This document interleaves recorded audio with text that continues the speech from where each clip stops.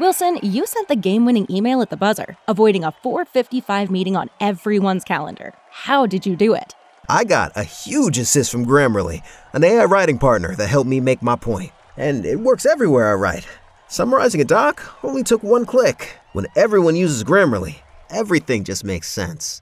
Go to Grammarly.com/podcast to download it for free. That's Grammarly.com/podcast.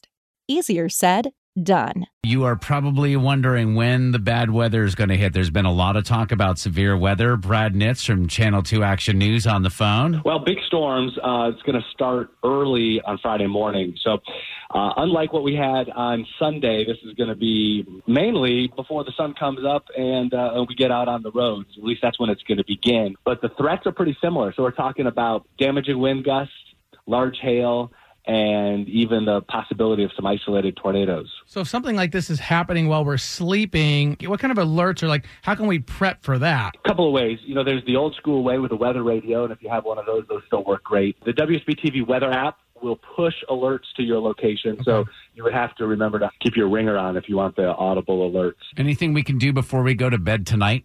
Think about what's the safe place in your house. You want to make that decision now. Lowest level of your house, basement's best if you have one.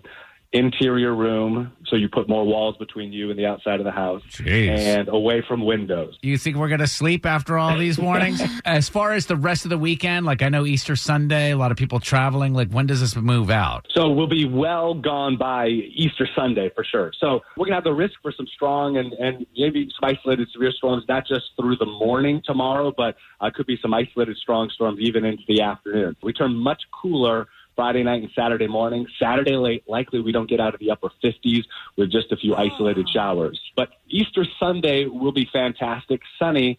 It'll be cool in the morning. Sunrise services mid-40s, but we're headed to the mid-70s with sunshine Sunday afternoon. Ted and Kara, do you guys follow Brad Nitz on Instagram at all? Yeah. Okay, the very fashionably dressed. You guys do a wonderful job. Have you or your wife, you guys already planned out those Easter outfits for the family? Well, Mrs. Nitz is in charge of that. She's picked out the pastel tie. I am certain that she has a plan. Do you go full bow tie on Easter, Brad? No. Okay. I go bow tie and a tux and regular tie everywhere else. To bed, you wear the regular tie. Yeah. Well, to bed, right. Working in the yard, yeah. I see Brad Nitz in a tuxedo T-shirt. Come on. Yeah. All right, thanks, Brad. Stay warm, stay safe. Wilson, you sent the game-winning email at the buzzer, avoiding a 4:55 meeting on everyone's calendar. How did you do it? I got a huge assist from Grammarly, an AI writing partner that helped me make my point. And it works everywhere I write. Summarizing a doc only took one click. When everyone uses Grammarly, everything just makes sense. Go to Grammarly.com/podcast to download it for free. That's Grammarly.com/podcast. Easier said, done.